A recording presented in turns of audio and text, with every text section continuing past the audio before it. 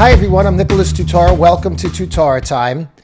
Jamie Dimon, the CEO of JP Morgan Chase, made a statement that if the government is going to raise taxes, that he would like an itemized list of what they're spending that money on. The comment is getting a lot of blowback because people are saying, what is a wealthy CEO who took bailout money from the government doing, telling us that he needs an itemized list?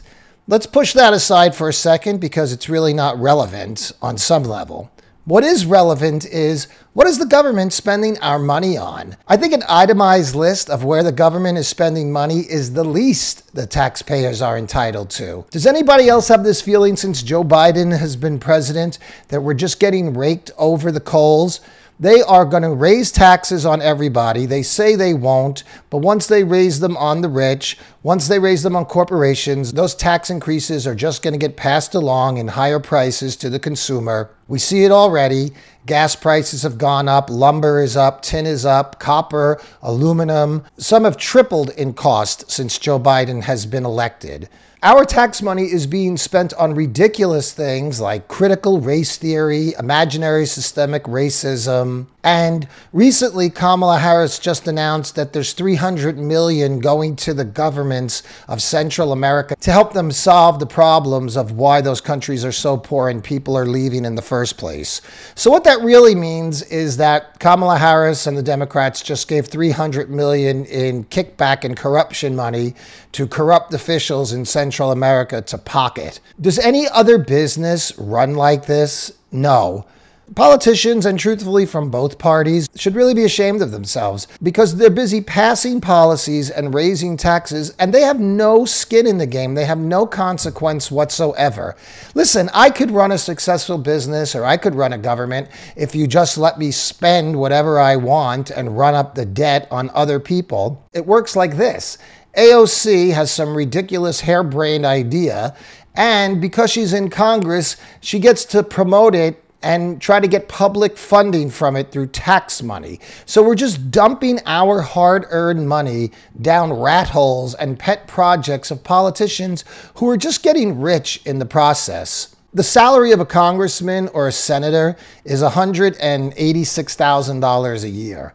But yet they're worth millions. Many of them go to Washington with no money whatsoever or just an average salary, and they walk away multimillionaires. How exactly does that work? Well, one of the ways it works is because in Congress, you're not subject to insider trading laws. You know, the laws that other citizens have to obey when it comes to insider trading? Congress members don't. So while they're busy passing bills and getting infrastructure and doing whatever their pet projects are, they also know what companies are getting the money and they also know where to invest. And this is how they're getting rich. People talk about term limits a lot, and I've always been kind of hesitant. I could see the point. But unless there's term limits for lobbyists and non-elected officials, if you have term limits on elected officials, all you're doing is handing power over to the permanent government that remains unelected. But with all the corruption that's going on now, and the way the left is trying to turn America into a fascist country by silencing political opposition, I think it's time for term limits. We may have to do it across the board, sweepingly, even for unelected officials, but this is outrageous. People who are just trying to hold on to power at all costs will now silence the voice of their political opponents. If we had term limits, we probably wouldn't be able to do that because people are not there long enough and they know they can't hold on to their power forever. Government is not the solution to our problem. Government is the problem. And I don't know about you, but I feel like I'm being fleeced because they're spending $65 million a week on illegal immigrants at the border, while at the same time, they're raising taxes on American citizens to pay for the benefits and the money being spent on illegal immigration. It's completely absurd. There's no accountability, and our country is being driven into the ground.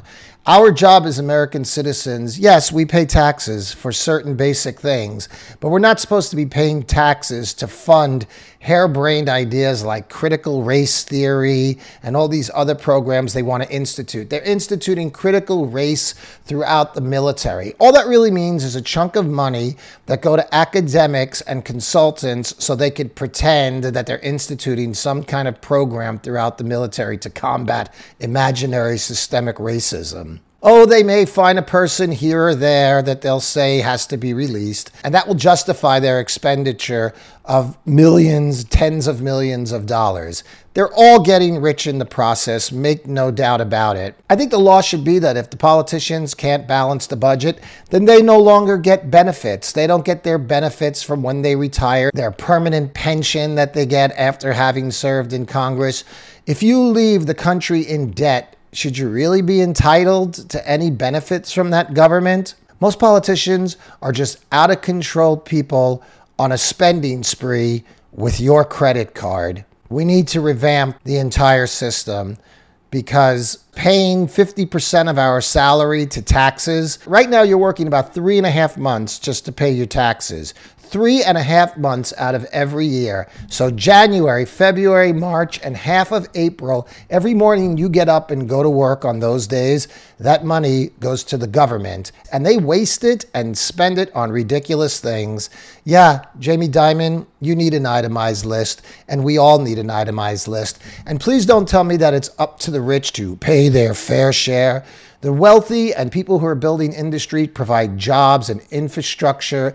Just by their existence, people have to work there. There's food companies that have to serve people's transportation. It builds neighborhoods. It affects society in so many ways. And by the way, no matter how much money you have, you worked for it. You're entitled to it. It's yours. It's not the government's job to come in and steal from you, basically, and take your money and give it to somebody else, or to just dump it into ideas that they think are useful when they're really meaningless, childish, and absurd. How many government programs over the last 40 years have actually been successful and have actually brought anything to fruition? Let's get the government out of our way and let the people of America rule their own country. I'm Nicholas Tutora. I'll talk to you again soon on Tutora Time.